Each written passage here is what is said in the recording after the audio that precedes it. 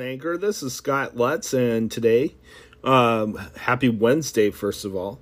And today we are going to be reading Psalm 43, 1 through 5, and then we'll go to 1 Corinthians 8, 1 through 13. So let's go ahead and read the scripture. But before I do, writing the sermons are going well, so I may be returning to record sermons here on Anchor very soon. So let's go ahead and read the scripture. Psalm 43. Vindicate me, O God, and plead my cause against an ungodly nation. Rescue me from deceitful and wicked men. You are God, my stronghold. Why have you rejected me? Why must I go about mourning, oppressed by the enemy? Send forth your light and your truth. Let them guide me. Let them bring me to your holy mountain, to the place where you dwell. Then will I go to the altar of God, to God, my joy and my delight. I will praise you with the harp, O God, my God.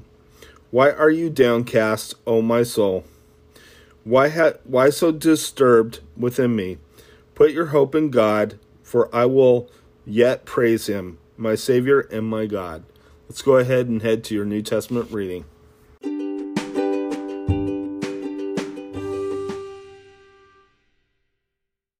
Okay, so for your New Testament reading, we're in 1 Corinthians 8, 1 through 13, food sacrificed to idols. Let's go ahead and read the scripture.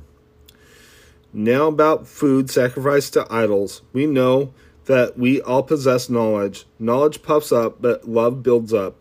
The man who thinks he knows something does not yet know as he ought to know. But the man who loves God is known by God.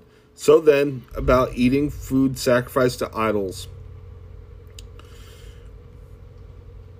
We know that an idol is nothing at all in the world, and that there is no God but one.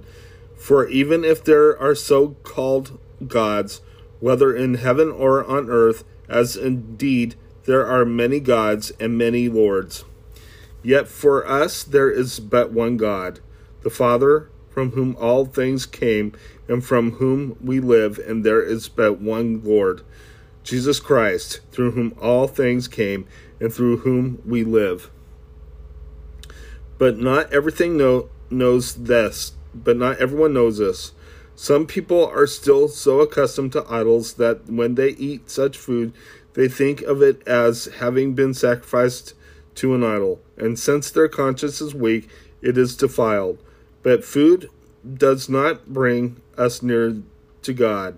We are not worse if we do not eat, and no better if we do. Be careful, however, that the exercise of your freedom does not become a stumbling block to the weak.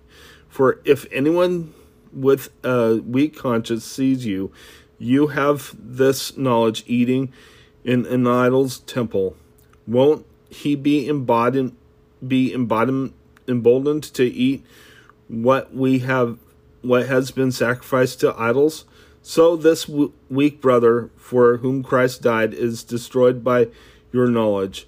When you sin against your brothers in this way and wound their weak conscience, you sin against Christ. Therefore, if what I eat causes my brother to fall into sin, I will never eat meat again, so that I will not cause him to fall.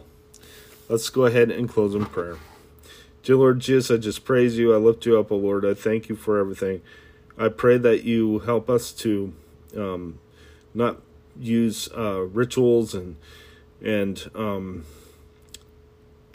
customs and knowledge just as our salvation, but to focus on you, Lord, as our salvation, Lord God.